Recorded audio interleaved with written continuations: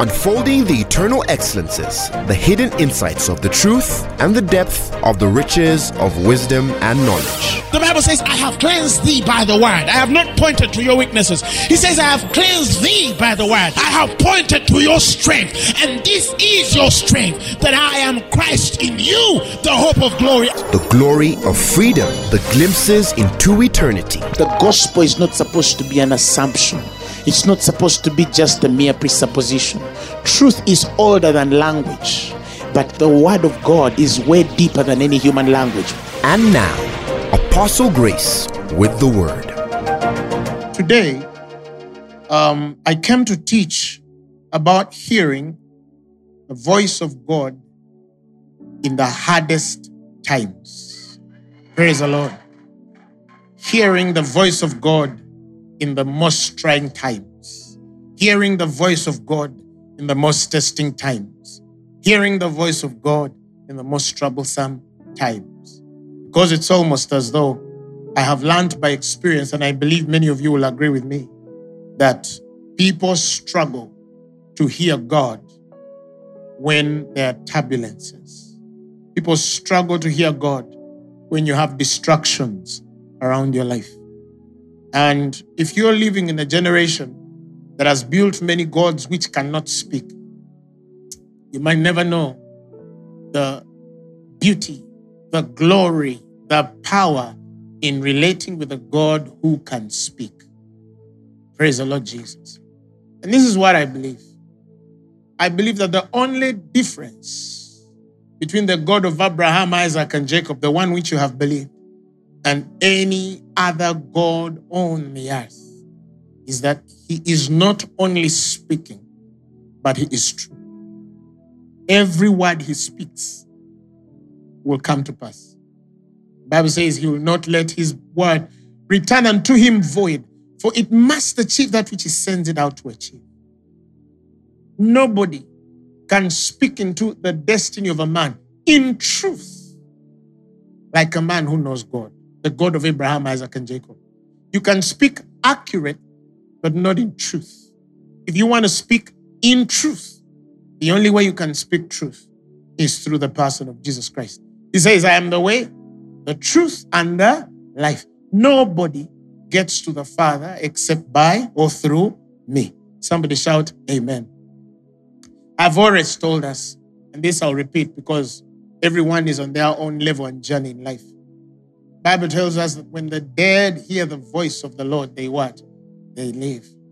The reason why God left us his voice, and just not the writings that are written in scripture, giving account of the things he has done through men, but the instructions that come with the truths that we need day by day to live the life of Christianity as we ought. The reason why he leaves his word is because he says, the words that I speak to you, they are spirit and they are life.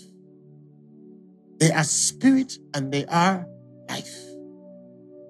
Every man who knows how God speaks, that man has life. Somebody shout hallelujah.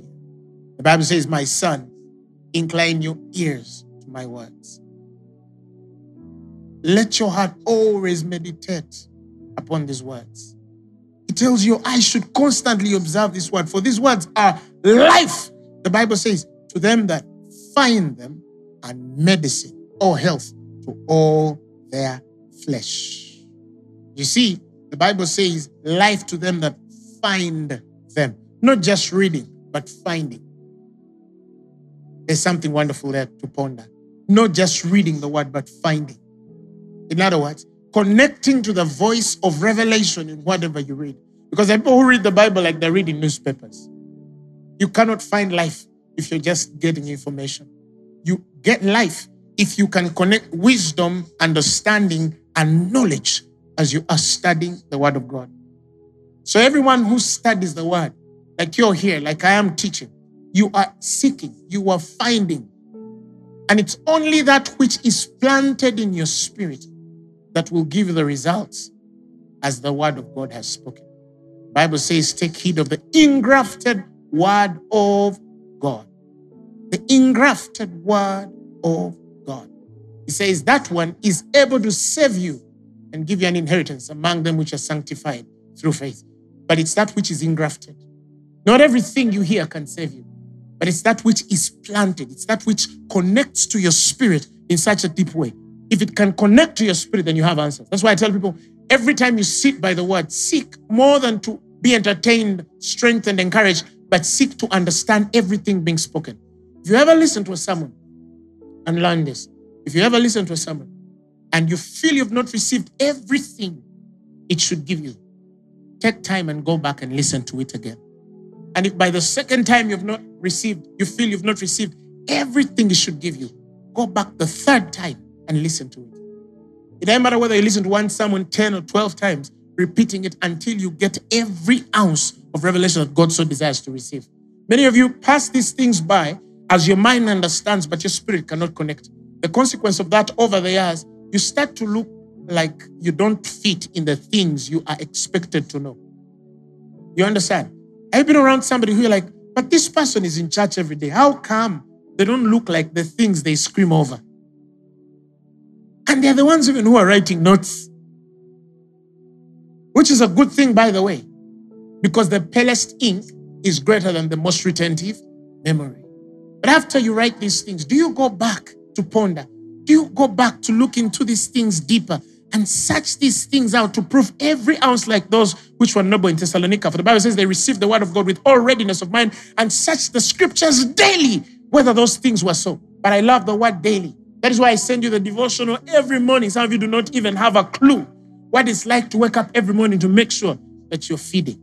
You see, some of you wake up, you have a devotional, you see it, and then you go for the latest TikTok video. You go for the next WhatsApp video. And heaven is watching you. And you're the same person who's going to say, oh, Jesus, help me, you know. And when you're praying, you use R, not L. You're the kind who use R instead of L, you know. But you see, what I'm trying to tell you here is, this is a disciplined life that I'm speaking about here. You might not be disciplined in many things, but be disciplined in the word. Because if you're disciplined in the word, every other thing in life will start to find its order and discipline. Because he's the author of order. Somebody shout hallelujah. When the Bible says in Acts, they search the scriptures daily. You're supposed to be a seeker of the word daily. First thing in the morning, before you even brush your teeth, get into that thing and read your devotion. Make the confessions of the word that have been given. Then start your day. That's how we start our day. We start our day with God. We finish our day with God. You cannot constantly live that kind of life and not have results in your life. Praise the Lord Jesus. So anyway, we find ourselves sometimes in so much trouble. You lost a job. You lost a friend, a person, a spouse, a relative. You're frustrated in your ministry. You wake up sick in your body. You applied for a certain contract and at the verge of it, it collapsed. You invested your money in a business for so many years and it was thriving, and then one day it hit shipwreck and you're back to nothing. I pray for every man at the sound of my voice. May you never see loss. May you never see loss. May you never go backward, because some of us, we can't go back from where we came from. Who understands what I'm saying? You can't go back to the sickness you carried years ago. You cannot go back to the poverty some of you have come out of. You die only going back. Somebody shout hallelujah. You cannot go back to the pain and frustration that you have carried over the years. My prayer is that you never go back. Somebody shout amen. Back to what I was saying. So you find yourself in trouble. You find yourself in frustrations. You find yourself in some of which you are probably responsible for. And in some instances, there are things that happen that you're not responsible for. You just find yourself a victim of a circumstance. Wherever you are, you find yourself in trouble. And then you desperately want to hear God because you want to come out of this issue. And some of you who have been in salvation for a long time will attest to this, that there is nothing as painful as seeking God when you want to hear him most and he seems most silent. And in most cases, he's not actually silent. We've just not been taught of the God who speaks in trouble, in testations, in our trials. We've just never been taught how to position ourselves to stay hearing him in spite of all we go through. Let me tell you, I tell people, you can go through anything in this world, but never find yourself in a circumstance or a situation where you can't hear God. I don't care how much trouble there is in the world. But if you find yourself not hearing God, even if nothing has yet happened, you are already in trouble. You should fear. Somebody shout hallelujah. And I'm going to give you an example of Israel. God appears to Moses and gives him the mandate to take the children of Israel out of the bondage of Egypt into the promised land, if you remember the story. And when they come out of Egypt, God parts the sea, sinks the Egyptians, and then they get into dry ground. The Bible tells us it was supposed to be a 14-day journey from the crossing of the river from Egypt into the promised land. But what was supposed to be a 14-day journey became a 40-day journey. And I've preached about that. The Bible says, as Moses himself in his own word says, that when the children of Israel were delivered from the hand of Pharaoh, from Egypt, the Bible says God led them not through the way of the land of the Philistines, although that was near. For God said, peradventure these people will repent when they see war and return back to Egypt. He realized that they did not have the character to fight the things they were supposed to fight to shorten the journey that was supposed to be long. You see? This is how God works. If he sees that you can do something in 1 week, but you don't have the character for the process of that week, and he knows that by him leading you through to do that thing in a week, it will compromise your faith and to a place of denigrating you back to fallen state because you won't be able to handle the frustrations and troubles that come with the process as you are not yet ready and prepared for the things that are to come. He would rather take you 30 or 40 years in that same circle until he can get you ready. That's what that portion of scripture means. In fact, if I even had time, I would only preach on that alone and open scripture upon scripture, text upon text to help you understand how to quicken yourself in the processes that God has ordained for you to fulfill the assignment that God has given you. Not all who live with assignments in this world will finish them. And that's a painful thing. Not everybody mandated by God will finish what they were mandated for, because some of them don't understand the patterns. They don't understand the process. They don't understand the basic procedure that prepares you, the principles that align you in your positioning, in your disciplining, in your learning, in your adaptation, in your mutation, in whatever you have to evolve into as God fulfills what he has designed you for. God has given us a typical example that I've always given once in a while. That Moses, with a hot temper, could not get into the promised land, even though the Lord had assigned him to take the children of Israel through the promised land. But there's certain things that were not dealt with because he was a consequence of a man who tried to find his own way to fulfill divine purpose and did things the wrong way. And God isolates him for all of those years. By the time the time comes for him to fulfill what God has ordained him to do, he's not yet prepared. The God sending him, he didn't even know. He didn't even know what to tell Pharaoh because the man who had been 40 years without the voice of God. Just one example. One example. But that doesn't mean that there are things Moses did not know that Israel did not know. Oh, plenty. Plenty. Shout amen. So, in what you call the 40 days, some of you think they were simply just going around, Mount Seir, which was 38 years. Actually, the scriptures tell us they went around Mount Seir for 38 years. For all the 40 years they spent in the wilderness, 38 were around one mountain. They had gotten so connected to the inheritance of Esau and forgotten the inheritance and the blessing of the firstling that was switched by the work of God through the anointing that he put on Jacob, which becomes Israel, the nation. Remember, his name was changed. So they start to admire second-class citizens, men which were not God's choice by lineage and design, because they had lost their identity in so many years of slavery. Because when a man is enslaved for so long, when that man is free, they might not even understand what freedom is. And it is the challenge that I find every time I read or see some of how our former enslaved brothers and sisters which were taken off these shores to different parts of the world, I see sometimes how they behave. And you can see that it's many, many years since that liberation. Now they can go to school like anybody else. They can have access to many things. Of course, I'm not saying that there's no, a few things that are wanting in us balancing up this thing on the racial grade. But generally speaking now, a black man with this skin can own land. They can, have houses. They can own billions. Some of them do. But then the way they act, they still act like they're men enslaved. Because when you look through, there are things by character that you see. We're not just taught, but they are in the genes somewhere. And the way they act, they really act like they are still trying to scream, I am free. They've not yet come, For example, you can't find a guy like Zuckerberg, and I've said this once or twice. You can't find Zuckerberg with $4 million on a table taking a picture. You understand? You can't find Warren Buffett with a $20 million watch.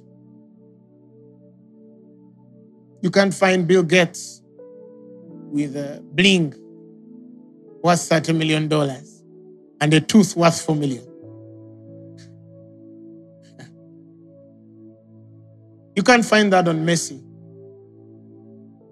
These are black boys. You understand what I'm saying?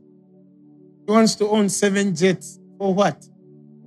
2 for the kids, 1 for the wife, and 1 for the dog. You understand what I'm saying? The money. They're on videos with the money. And they're pouring things. Why? Ice. Whatever ice means. That's slavery. That's slavery. Praise the Lord. No, they are rich boys. You go study about these Russian oligarchs. Oh yeah, they are good with yachts, but that's all. Some people, you see that it's slavery. And you ask yourself, what if this boy got some of that money and threw it in some of the most impoverished parts of the world? What would that look like? Are you following me, child of God? What would that look like? Why would you buy a watch of $20 million? I saw one, he came to Africa and just gave our president shoes. And he left. With the poverty in Uganda, the guy just left. Okay. Apostle, preach the gospel. We came to hear the gospel. No, I'm trying to help some of you. I don't know who, but I'm trying to help some of you. Because I see some young boys who don't even know how life works. The guy has a shoe. It is more expensive than the house he rents. Look about blood. Women, help me. I'm fighting for you. Yeah. You understand what I'm saying? The guy has a shoe that is more expensive than the house he's what? He's renting. Something is wrong. Brother, something is wrong. You're enslaved. You're screaming freedom. Oh. Praise the Lord Jesus Christ. Yes. You use that money to do something bigger. Praise the Lord Jesus Christ. Yeah. Invest in tools. The toys will come later. The toys always come. Yeah. The horse is always before the cart. Not the cart before the what? The horse. Are you learning something? So anyway, 40 years in the wilderness.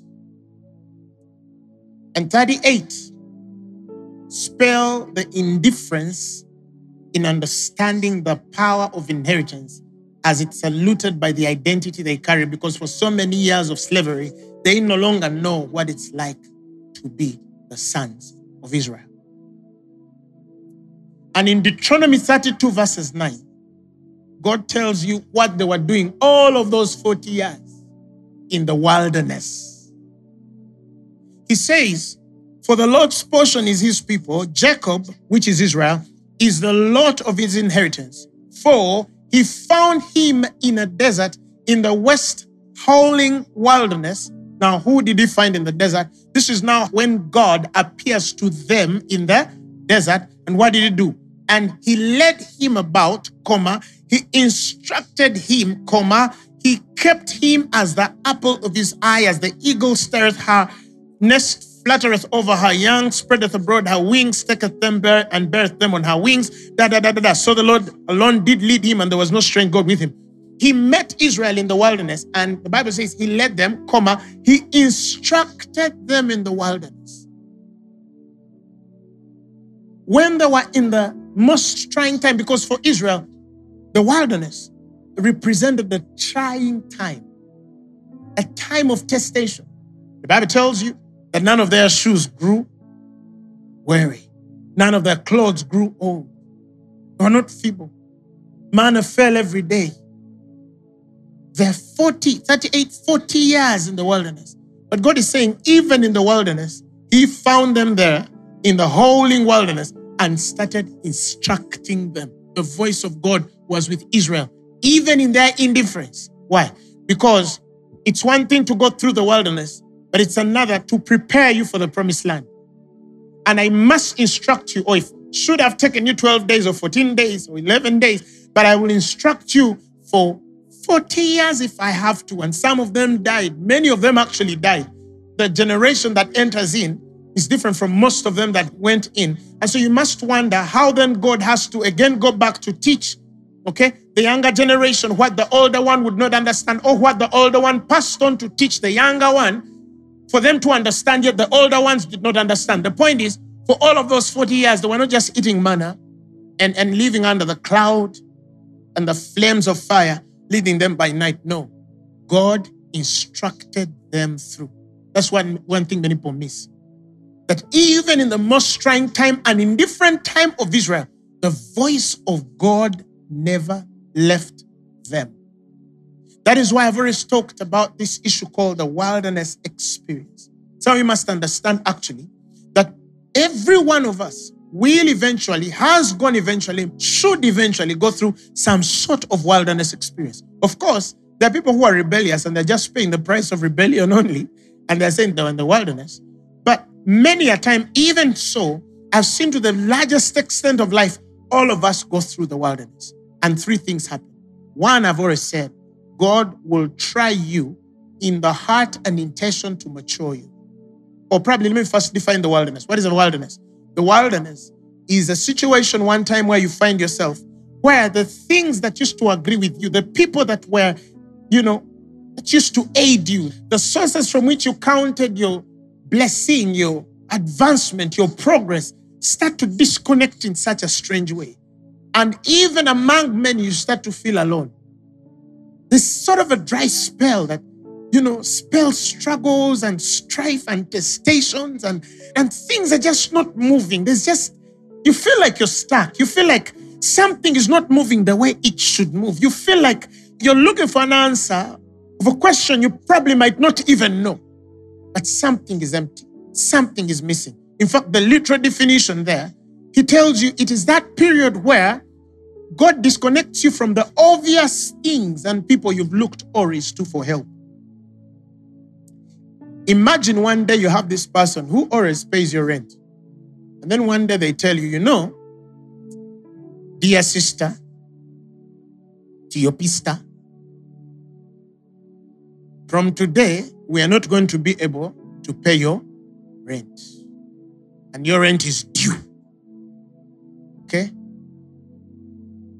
Then you think carnally, what do I do? You start calling another person, help me. The one who used to help me stopped helping me, And then you become a serial beggar, and then you hop from one person to another. You hop from one person to another until all of them start to see your phone and they look away. Then you're like, she has what? Called. You become a bug. You become, a stone in somebody's foot. They don't even want to look there. See? And usually, let me tell you, people who are perpetual beggars are dodging the voice. If you find yourself perpetually begging, there's something you've not heard and you are usually refusing to hear. There's always some sort of rebellion when you search out on a man who is constantly begging. Either they don't do the principles of the Bible, or they have probably refused to align themselves to certain, plantings of the Spirit, or they are rebellious to seasons, or they are rebellious to authority, but there's always some sort of rebellion if you find yourself perpetually begging. Let me tell you, God has designed life to provide for you. The Bible says the earth was created for the profit of all men. You know what that means? It means that when you were born in this world, there is a power, laws, distinctive that God has designed for the earth to profit you.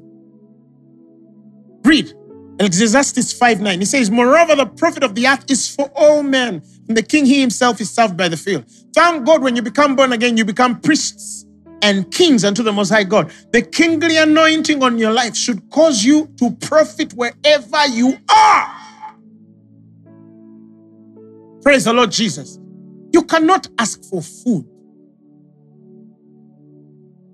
clothes. Those are not things that you understand. The Bible says, for the Gentiles seek after these things. That means if a person who doesn't know God seeks for food, they are seeking for food because they don't have a relationship with God. A Christian should not beg, because even the birds in the air that eat, the Bible says they neither sow nor reap. You understand what I'm saying? They don't toil, they don't spin the flowers, but they receive of God's beauty.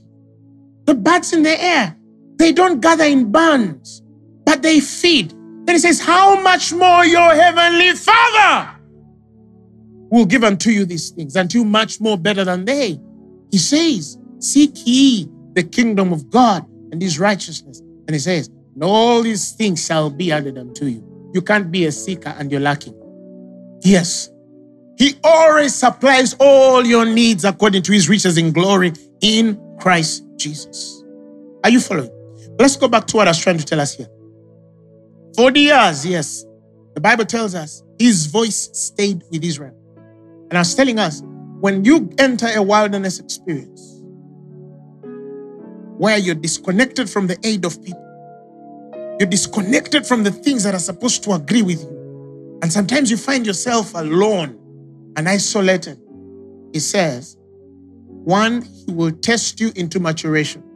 There are things that will come to test you into maturity. Not because the devil wants to destroy you. No. God wants to just test you into maturity. Praise the Lord. Two, he will kill you. He will kill you. What does it mean to kill? Kill means he will rid you of your carnal sensitivities. He will kill that part which is carnal about you. You'll stop being sensitive and emotional and start to relate with him more from the perspective of the being that you are in Christ. He will disconnect you from the pleasures of the world. You know those things that back in the day used to, catch you? How many of you, ever since you started to listen to the word, you lost the taste of certain things? You're dying. You don't know. You understand? There are people here a few years ago, even if they were in the deepest sleep, and then you played a shaggy song, at least even in the sleep, their leg would quack, quack. And they're deep. But the demon flows in there, you can't. Do I have a witness? Friday evening, they would see you Saturday morning. Saturday night, they see you again Sunday evening because you came back at 5 a.m. But now you even wonder, how come I am going to my bed? What's happening to me? Do I have a witness? Hey, it's called death. It's called death. Some of you used to enjoy the bottle. You put this thing in and the world starts turning. But it was the only way you could feel what? Joy. Happiness. Just used to come through that thing. When you put it in, the world becomes colored. Without it, everything is black and white. Now, you just need to hear a good word. You just need to hear a good word. And then you're high on that one for a whole week. Why? Because something died. And you can never be truly delivered from any habit until you die to it. So wilderness is a skill things. You might never know how many things die. But every time you sit in the presence of God, certain appetites die. Certain pleasures are switched. the things that you used to find fun, you look at them and they are no longer fun. And you're like, yes. Some of you can't even believe on a Thursday you're here. Because there's that place you used to go to with your gangos. It was a Thursday. It was known. Every Thursday, we catch up. Now you're in the presence of God, catching up with Jesus. Praise the Lord. The Lord is what? The Lord is working. So in the wilderness, and let me tell you, there are many deaths with which we die. That's why when Paul uses the word death, he says, in dyings often. Often means there are many things you die to. And some of you, even though you're dead to the club, you're still alive to some things. But over time, those things will continue dying. It's a journey. Nobody should rush you, and don't judge anyone who is not yet there, because some of you judge some people because they've not died in certain areas, yet you have also not died in some. We just don't tell. You also still have your issues. Am I speaking to somebody? But when Paul is talking about deaths, he says, in deaths often. That's the thing all of us undergo constantly. God continues to purify you by deaths every other day, as he kills the pleasures of the carnal self and awakens you to the true spiritual self that God has designed you to be. Somebody shout amen. But number 3, and what I'm teaching about today, because I've mentioned this a couple of times, but I've never really taken time to talk about it. He teaches you. He teaches you. And that voice is the most important one. In fact, the word wilderness is the Hebrew word called midbar. And midbar comes from the root word davar. And davar is the word that means to speak. Never forget that, to speak. So if somebody's in the wilderness, you're usually in a place where God wants to get your attention.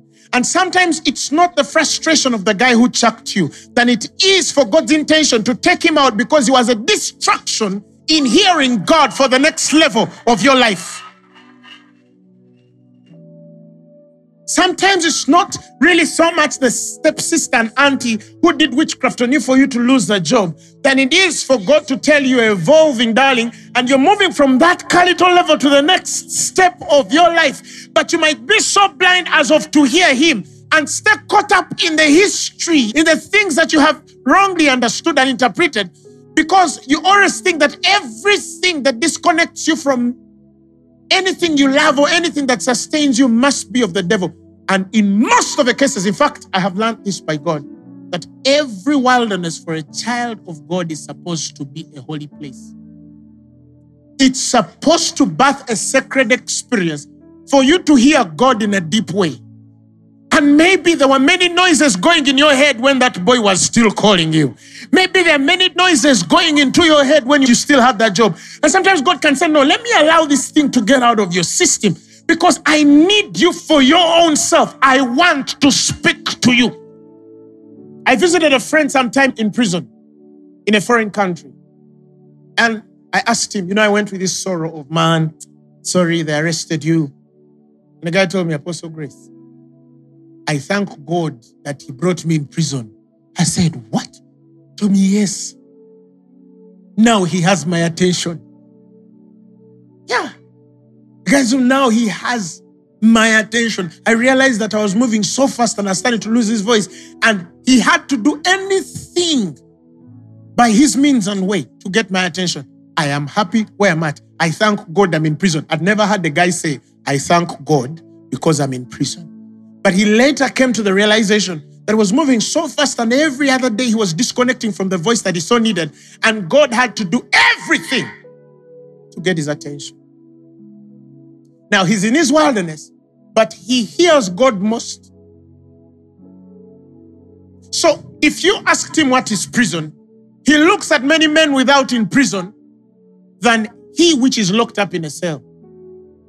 Because there are many men walking the surface of this earth. They're living in whatever they call freedom, but they are most in bondage and captivity, and they do not know. And this man in prison is as free as any man can be, because every time he puts his head down to pray,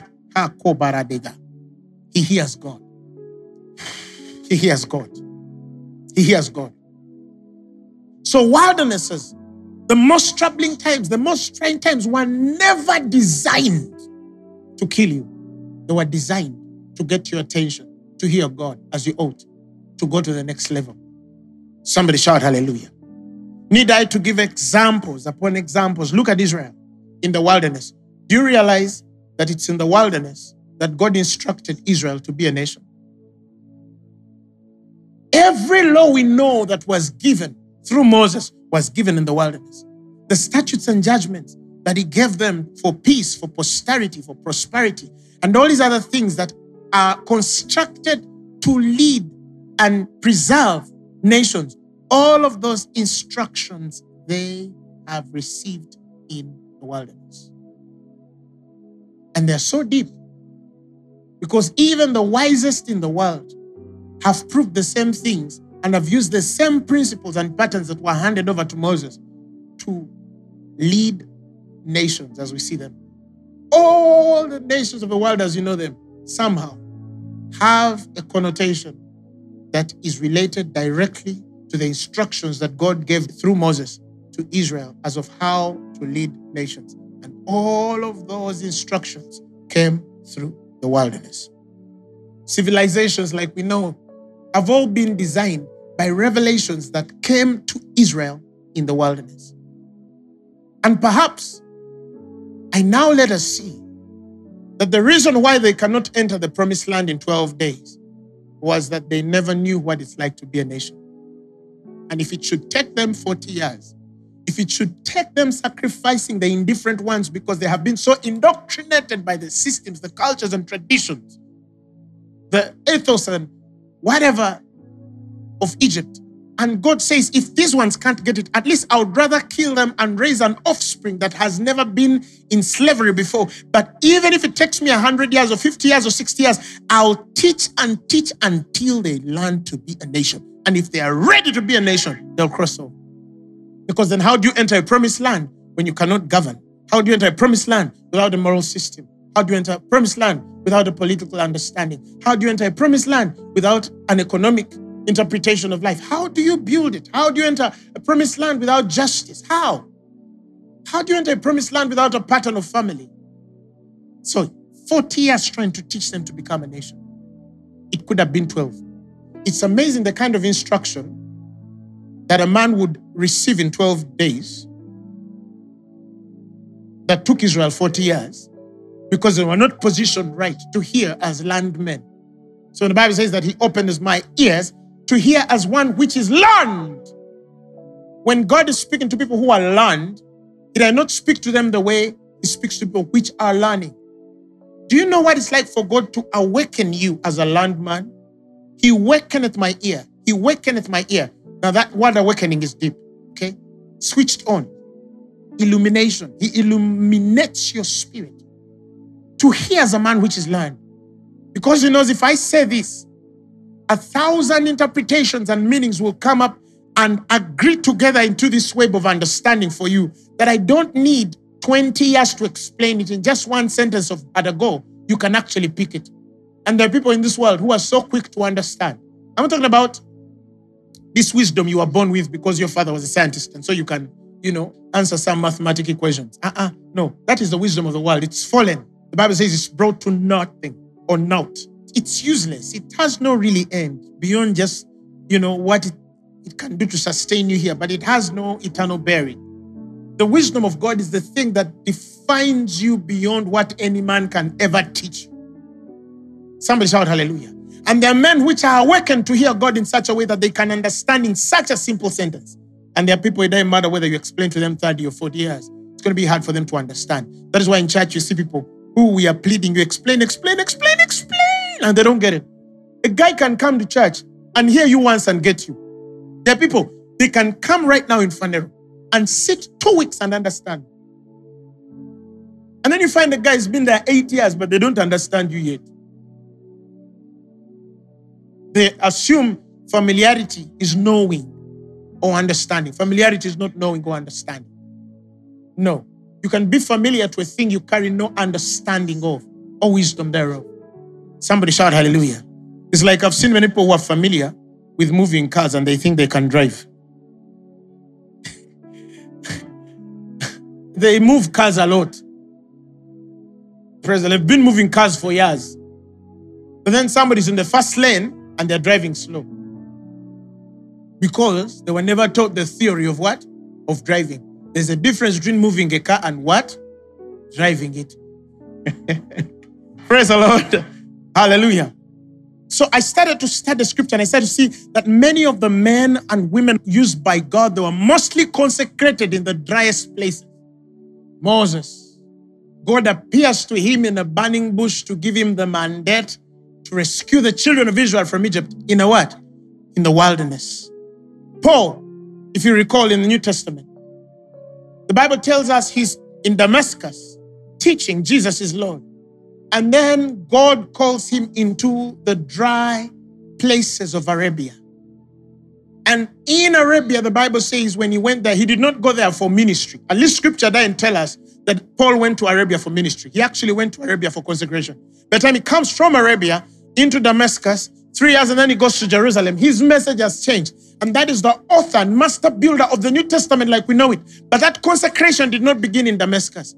It was a place somewhere in Arabia, in a dry place. Elijah, when Jezebel is pursuing him to kill him, when he runs through to the cave, it was in the wilderness where God appears to him and shows him the potent successor, which is Elisha, unto whom he casts his mantle for the preservation of the posterity of the prophetic ministry over Israel. The chariot and horsemen of Israel. The army of Israel was on one guy. And he discovers the man who should take it next because God had to consecrate him in the wilderness. And then he had to instruct him on who to appoint and who to anoint and rank them, that whoever shall escape the sword of this one shall not then escape the sword of that one. He started to even define for him the rankings of the Spirit, even among the kingly anointings of that time. And there's a teaching there too for ministers. Somebody shout hallelujah. But he needed that still small voice. Jesus Christ, whom you serve and live for. The Bible tells us at one particular point he was taken into the wilderness. The problem with the church is they only teach the testations, the temptations in the wilderness. They don't teach the instructions in the wilderness. Oh, engage me. Engage me. Because listen, he is led by the Holy Spirit into the wilderness. Luke says. Isn't it? He's led by the Holy Ghost into the what? The wilderness. He's tested by the devil. Like the other three things I told you. You're tested, you're killed and stuff like that. But in there also, he comes, or in those 40 days of fasting and prayer, he actually received the instructions of his ministry. How do I know? When he comes out of the wilderness in Luke chapter 4, the Bible says he returned in the power of the Holy Spirit into Galilee. And the Bible says something happened that had never happened before. And there went out a fame of him through the region. If you study, it was after coming out of the wilderness in the power of the Holy Spirit that he does his first miracle. Before that wilderness experience, Jesus could teach. He waxed in wisdom and stature. He found favor before God. He grew. But the Bible tells us there was never one single miracle, even though he was 100% God. But from the wilderness experience, we see this man not only carrying a fame all through. Why? Because the miraculous starts with him. In fact, I call that the second dimension of Jesus' ministry. From the wilderness, he begins the miraculous. But many people miss the instructions he received while he was in the wilderness. God taught him. God taught him things concerning the mandate. God taught him things concerning healing and the demonstration of power. God taught him quite a number of things. And these are things that through scripture we can actually pick to help men define the first dimension of the Spirit, which mostly of it is a preparation stage. And the second dimension of the Spirit, where now a man becomes functional. That's where the journeys begin. Even with Paul, the second dimension of the Spirit is what introduces him to the Pauline journeys that we read in Scripture. They should not move until they are prepared for the second dimension of the Spirit. Are you following me, child of God? But then you see people who are first dimensional and they are lasting for the responsibilities or the stewardship that comes from men who are in the second dimension of the Spirit. And there's an error because they only judge only in the realm of gift, but there are many other things that should follow the vindication of the Spirit, because that is the spirit of godliness, the mystery of godliness. That vindication of the Spirit must be there. And it's more than just a demonstration of power. There's a vindication that also comes through the wisdom of God that comes through a man who has understood how the second dimension of ministry works. Are you following what I'm saying? But God spoke there. Why did he first consecrate Jacob in the wilderness to change his name before he met Esau? All of these are examples upon examples that sometimes when you are in your hottest, your darkest, most trying time of life, God usually has a way of giving you the grandest idea. Not only of redemption, but of assignment. And some of you, until you enter wildernesses, you will never be assigned right. Or at least God does not assign wrong. But when I say right, I mean by God. Are you following me, child of God? And so, that consecration, that holiness, that sacredness that comes with God allowing certain things to happen to you, that can be the beginning, in fact, of God begetting his dream on your life. Until you get to a point where you build wealth by your own means, and then God allows all of that wealth to go and puts you in a certain deliberate wilderness because he wants now to build wealth his own way, but he has to first empty you of the way you thought money should come. Because you could have killed for money. You could have lied for money. You could have sold a man for money. Then he says, no, let me take this away. Let's allow this to go because it didn't come my way. The Bible says, easy come, easy go. Actually, somewhere in the Message version, Proverbs 13:11. Are you following what I'm saying? So some people hasten to be rich and then you find yourself in a loss because you built it the wrong way. You see, you built it the wrong way and then you find yourself in a spell of poverty. And you're like, hey, God, what's happening to me? And there is no devil there. No. God is saying, I want to birth it the way it should have come out of you. And then instead of, learning how to position yourself in the principles that should, resurrect you, instead you start finding other ways. You borrow, you do this, but the more you do this, the more it continues to die. The more you pursue the woman, the more complicated she becomes. Whoa, whoa, whoa, whoa, whoa, whoa. Somebody shout hallelujah. Hey, the more you're trying to make it happen is the more complicated it becomes. And God is saying, I want to disconnect you from all of these things. So that the thing I build by you one day, when I build it, she won't have, or he won't have, or it won't have, or they will not have. Nobody will say. Hey, that's holiness right there. I don't know whether I'm preaching to somebody. Some of you who have read the story of Steve Jobs, I don't know that you have read his book. I read a few nuggets of his story. And the story is given that one time Steve Jobs is fired from Apple, the very company he founded or co-founded. And then he gets into depression. Poor, he lost almost everything. And his name was soiled. And in that deepest place of wilderness, where he felt most isolated by all he trusted and he thought would work with him, the story says it's when he created the next computer, which eventually led to the return of Apple, and then he bought it again, and the development of the revolutionary products like iMac, iPod, iPhone, iPad. But God needed a man to lose everything until he would beget his idea through him. And this is hard as I can tell it to you. When you understand the judgments of God, there are days God can strip you to build you right. I've seen it. There are people God can deliberately take out of your life because they are a distraction, even though you are short-sighted to see that they are. And you might whine, oh God, why do I live in me? Why have a spirit of rejection? No, it's not rejection. It's not rejection, brother. God is consecrating. It's holy. Let me tell you, nobody God has designed to be with you will leave you. He maintains your lot. He maintains your lot. The Bible says it's the portion of your cup. Have faith that nobody that I need can leave. Tell yourself that every day. There is nobody potentially designed by heaven in divine purpose to be a contributing factor to my destiny can walk away without contributing what God has designed them to contribute. That I believe. Because he is the portion of my inheritance and he maintains my lot. Anything that pertains to my destiny, he will maintain everybody and everything along the way. So stop crying about what leaves you. Are you following what I'm saying? And in fact, when you read Steve Jobs' book, he made a statement that I'll never forget. He said, I moved most by intuition than intellect or intelligence. Do you know intuition? Intuition is the place of the conscience, the place where a man hears God. I mean, Steve Jobs, whether he knew or not, he was speaking about the place that he has God. That's the place that begat iMac, iPhone, whatever. By 25, his net worth had grown to $250 million. Now, if you consider the inflationary whatevers of every year, and then compared to the equivalent of our time, it should have been about $750,000 at the age of 25. Records show if Steve Jobs was alive right now, he would be a little above $42 billion. But that comes from a man who was once fired from the very company he co-founded. And God needed to get him fired first to consecrate the design that he had already put in this man as a seed.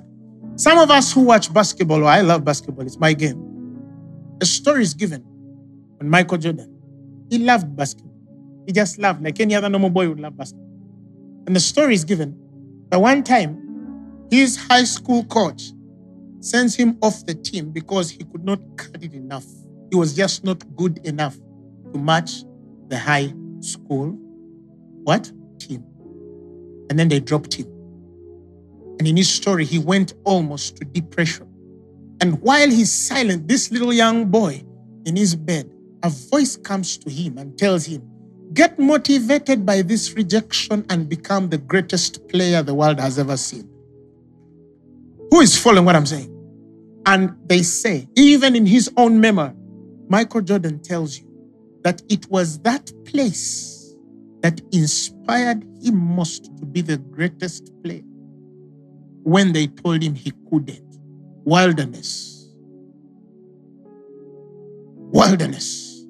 Nobody has name like that man when it comes to basketball. Billionaire in dollars. He's done so much in the world.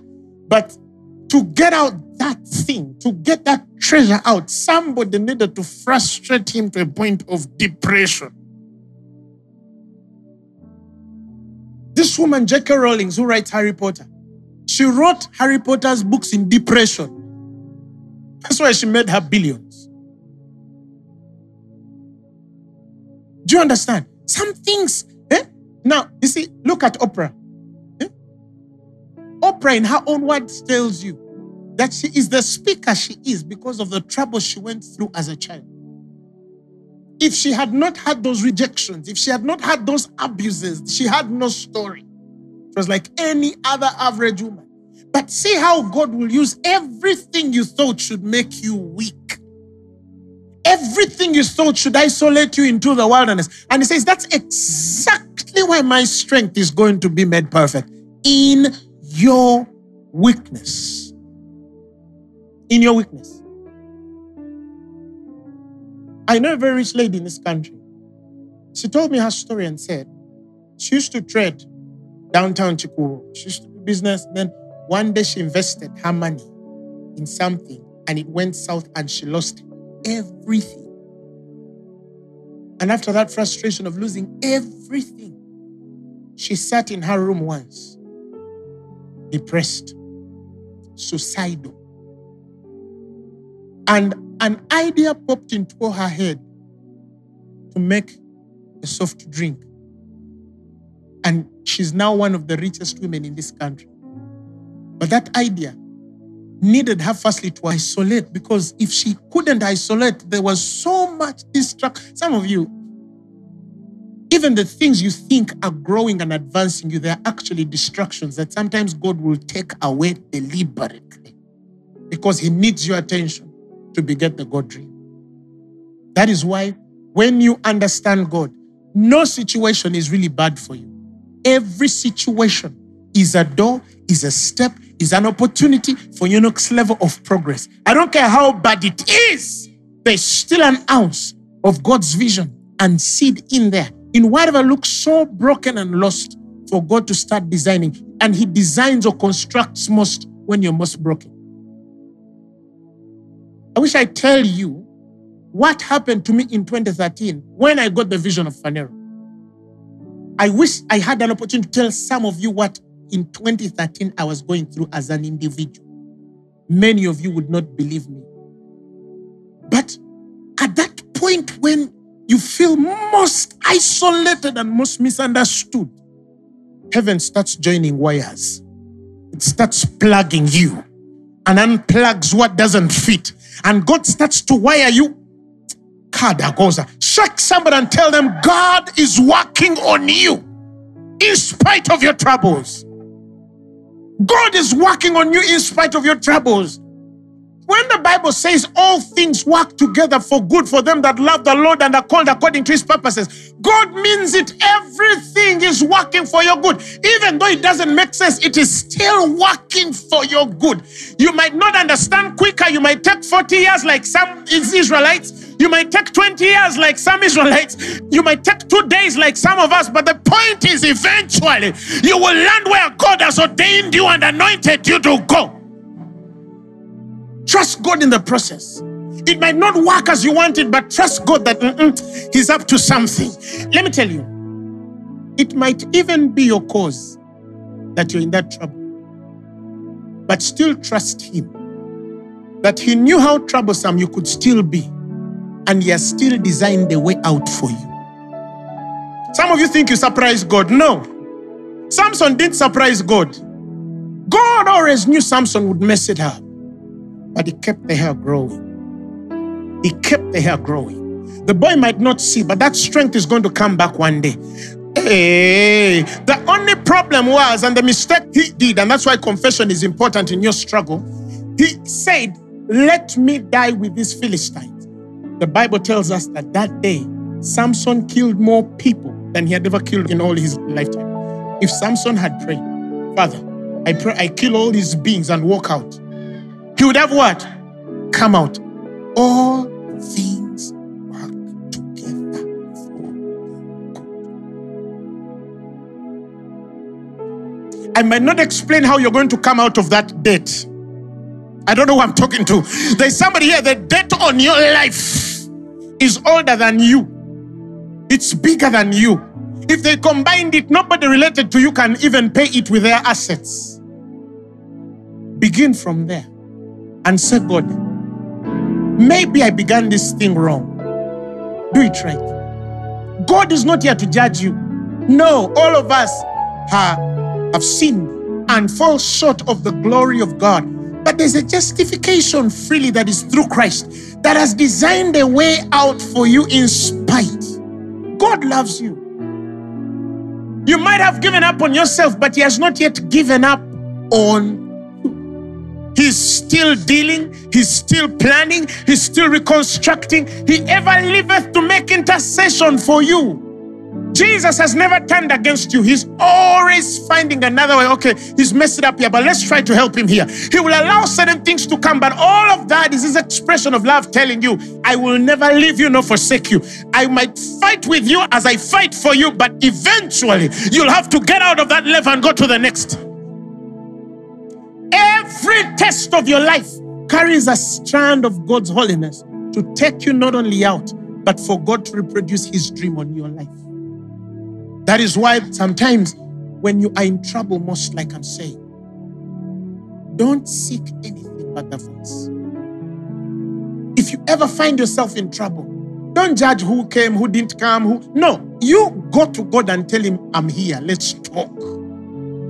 For he says, come now, let us reason together. For even though your sins are as red as what? Yes, he says, I shall clean them. You come and we talk. I know you're mad, but you come and we talk. Some of you just give up on God. I hate God. I'm not going to talk to God. I can't even go. No. It's your loss. He says, even though your sins are scarlet, they shall be white as snow. Even though they are red like crimson, they shall be as wool. You come and we talk. The issue is with me and you. It's not your wife, it's not your husband, it's not your cousin, it's not your... No, it's me and you. Come and we talk. Why are you stuck? And if you just hear that voice, you realize, some of you, that even in whatever the enemy aimed for bad, there was still a plan for God. Not only to come out of it, but to create a deeper place for you, higher than you were before. That is the love of God. And that is why you must understand patience. Because sometimes you are so much in the patience of God to perform than you are in the patience to hear. And God wants you in that place. James chapter 1 verses 3 says, knowing this, that the trying of your faith worketh patience. And it says, but let patience have her perfect work, that you may be perfect and entire, working nothing. Sometimes there are things you must learn to even wait God through and know, okay, I'm going through this. I'm not going to rush it. Like, was it a television advert which said, never rush a what? Was it a Mirinda? Never rush a Mirinda. Never rush God. I think they copied it from the Bible. Sometimes God, because you might mess this up and be quick for a short fix that will land you into deeper problems, and then find another thing that will again land you into deeper problem, and eventually you'll wake up with a maid Hagar to give birth to a promise who was understood it. Because you can't wait what God promised through Sarah to come. Are you following what I'm saying? But God sometimes tells you, yeah, I know all of this. But those are the times where you have to now draw back a bit and say, I want to hear your voice. When you hear him, not only will you come out, but you will come out stronger than you went in. Because God wants to show the devil eventually or consequently that even though you're messing with this boy, I have a destiny with him. Even though you're messing with her, I have a story with her that is not yet finished. That is why I tell you, some of you, God had to push you to the hardest place to talk to you. Some of you, the dream has begun. The world hasn't yet seen it. We're going to see it in a few months. Some of you have not yet received, but it's going to come one day and push you, whichever way it comes. That's why Paul says, I glory in my infirmities. For when I am weak, then I know that I am strong. Sometimes when you're in the hardest challenges of your life, that's when you actually have to be most jubilant, most expecting for your Savior to somehow appear and give you the voice that should not only take you out, but position you to the place where you must be. Wildernesses are holy places. So sometimes it can be by God that these things live. Sometimes it can be by God that they no longer answer your phone call. So, you understood? Do you understand what I'm saying? Because there was a time you could not live without his rent. There was a time you could not live without his allowances, because the guy put you there, he produced a kid in you. Are you hearing? And then somehow the relationship refused. I tell you, you might even find you a second woman, you a spare tire of some original one, and she's also praying and God is hearing her prayers. You understand? And then one day you call the guy and he refuses to answer, not because he has a demon. And some women make mistakes. They look for funny men of God, prophets, apostles, to prophesy to bring the dude back. No, he's telling you, let the man go. I want to provide for you without his call. I want to build you without him. But that moment where you're going to sleep hungry and still feel okay to sleep hungry, then text the message and tell them we are hungry, because you've chosen to believe God more than man. That moment where you had no clothes to wear, and instead of texting your brother, you say, God, I believe in you, the author and finisher of my faith. I'm going to trust you whether it comes or it doesn't. You're still God. But I'm tired of begging man. I'm tired of calling people who have become an inconvenience too. I'm tired of pleading with people as if they're doing me a favor. Yet I know that I have a covenant with you. I have a relationship with...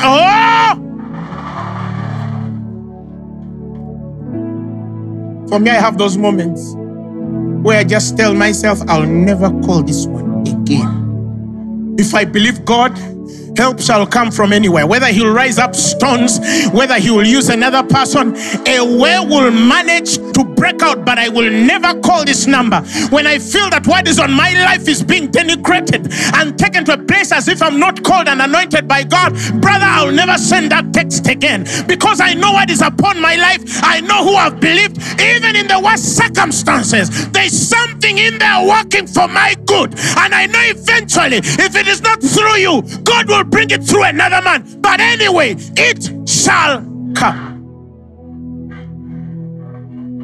That's called knowing God. Hey, if they won't help you, God will send another one. I mean, if they will not call you, God will send ravens in the sky. If it means bringing things, carrying bread and meat, God will do it. But you are not going to die because one man closed their door on you. You're not going to disappear. You're not going to be destroyed because somebody has refused to sign on your document. If they refuse, you have a God who can change seasons and days, who can change processes and systems, and design another world where everybody that should sign your document agrees with you. But then don't sell God cheap. Don't sell God cheap. Help shall come another way, but it shall come. It shall come. It shall come. It shall come. It shall come. It shall come. I know you're a single mother. I know the man who produced that kid doesn't provide. It's okay. Don't call him again. You are a believer. Don't report him to lawyers. That is not fulfilling his responsibilities as a father. You are a woman of God. You have a relationship with God. Put your hand on your head and say, from today, God, you and my kids, you will provide. I know women here who came with nothing, but they're paying for their kids in international school. They're eating well and sleeping well, even doing better than those who have husbands. Why? Because they trusted Jesus Christ. Some of you were raised by single mothers and you've turned out well. What are you talking about? Are you following what I'm saying? Some of us went to Gombe, says others were in Budo, but look where we are. I'm the one preaching to you. What are you talking about? It's never how you start, it's how you finish. Some went to Cambridge, but they're tuning in Lubega Grace, who went to Uganda Christian University, Mukono. What are you talking about? God does not despise humble beginnings. Shake somebody and tell him God can use you from wherever. Whether you came from Chabakusa, whether you came from Kotido, whether you came from Aleptong, whether you came from Charugaba, it doesn't matter where you came from. It matters that you are here. It matters that God is directing your steps. It matters that God has kept you. It matters that he has opened ways and doors that no man can ever open. Some of you, where you come from, people don't come out. Now you look at you, you came out. Some of you just need to go 2 generations back and you smell like a church mouse. Poor. But look at you. You sit in your car and start that engine and it revs, telling you, God is still working something out of you. There are people watching me on screen. How you even landed in the United States, or you landed in London, or how you landed in Berlin or Germany. You don't even know how. But there is a blessed opportunity that somehow found its way and has sustained you. I'm not talking about being sustained by man. I'm talking about that sustenance that can only come from God. I'm not promising that some things might not happen. I'm only promising, trust the power that brought you this far. Trust the power that could not get you aborted in your mother's womb. Trust the power that never put polio on you. Trust the power that never killed you with measles. Trust the power that got COVID out of your body when people were dying every night. Some of you never had inhalers or whatever inhalers they were. You never had oxygen. While some rich people were buying oxygen and they died with oxygen cans on their beds. But some of you, all you had was garlic, lemon. What am I talking about? Honey. You mixed it with water. Boo, boo, boo, boo, boo. I can't die. Boo, boo, boo, boo, boo. I can't die. Boo, boo, boo, boo, boo. I can't die. And you're still here. Being persuaded of this one thing, that he which began a good work in your life, he will see it to accomplishment to the day of Christ. No man can kill you. No man will take you out. No man will frustrate your destiny. No man. Because you're not here by man, but you're here by God. Give him a mighty hand of praise. Raise your hands and thank God for this word. Come on, let's thank Jesus for this word. Let's thank God for this word.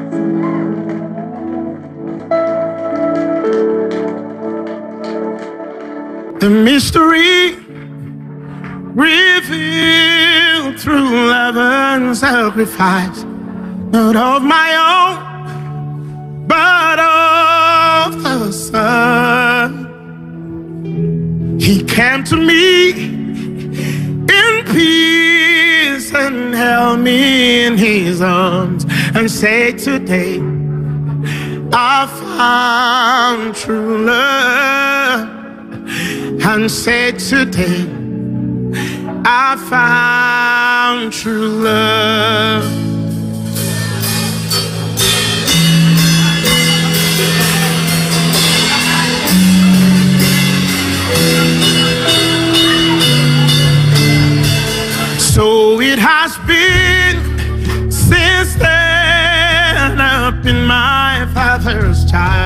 when I received his son in me. Down at his feet is not where I am found to be, but on the right by his side, but on the seat right by his side. Oh,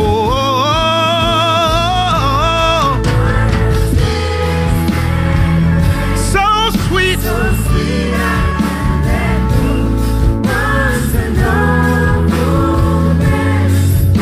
Now pure. What can separate me from my Father's heart? So I'll always be my Father's child. I'll always be my Father's child. Oh, shalalabala de go sabradi. From verse 1, the mystery. The mystery revealed through love and sacrifice, not of my own, but of the Son. He came to me in peace and held me with his arms and said today, I found true love, and say today, I found true love. Oh, hallelujah. Oh,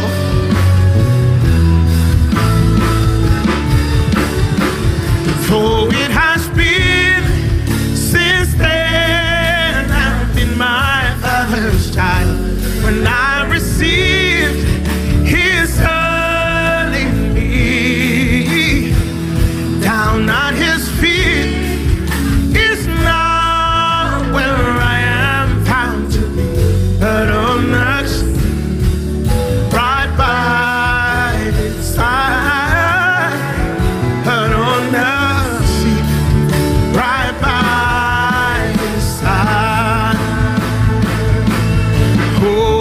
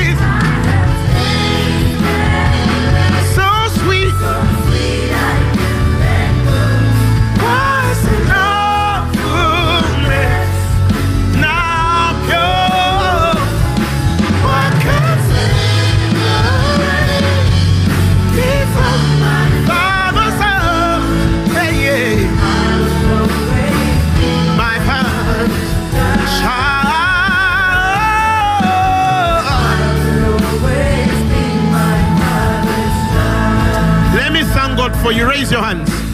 Father, for every man and woman whose hand is raised right now, we recognize that we're not perfect beings and that all of us here have made mistakes. But we also recognize a Savior who has loved us unconditionally and has plans to make us prosper, not to harm us. And whatever there is in life, whatever tests and trials they are, whether we are doing or not, I have prayed that may these words sink in the spirit of every man to consecrate even the hardest times in life, expecting in patient assurance that you'll turn up with an answer for them. And that even in the most trying things that some of us are going through, there's an answer, and that we're going to get answers. And that we trust in you, the author and finisher of our faith, to direct our paths. Because in every change, you abide faithful. This is what I know for sure, that your end shall be greater than your beginning. Give him a mighty hand of praise. Come on. All things are working for your good. Come on, clap for God like something wonderful has happened to you. A testimony is going to come out of you very soon. Some of you, we are hearing things this week. Some of you are going to hear next month. Some of you, like I was talking about Moses, like I was talking about, Jesus, like I was talking about Paul, like I was talking about Michael Jordan. One day I'll be preaching to you on the altar, saying that this brother went through this, but see what the Lord has done. This woman went through this, but see what the Lord has done.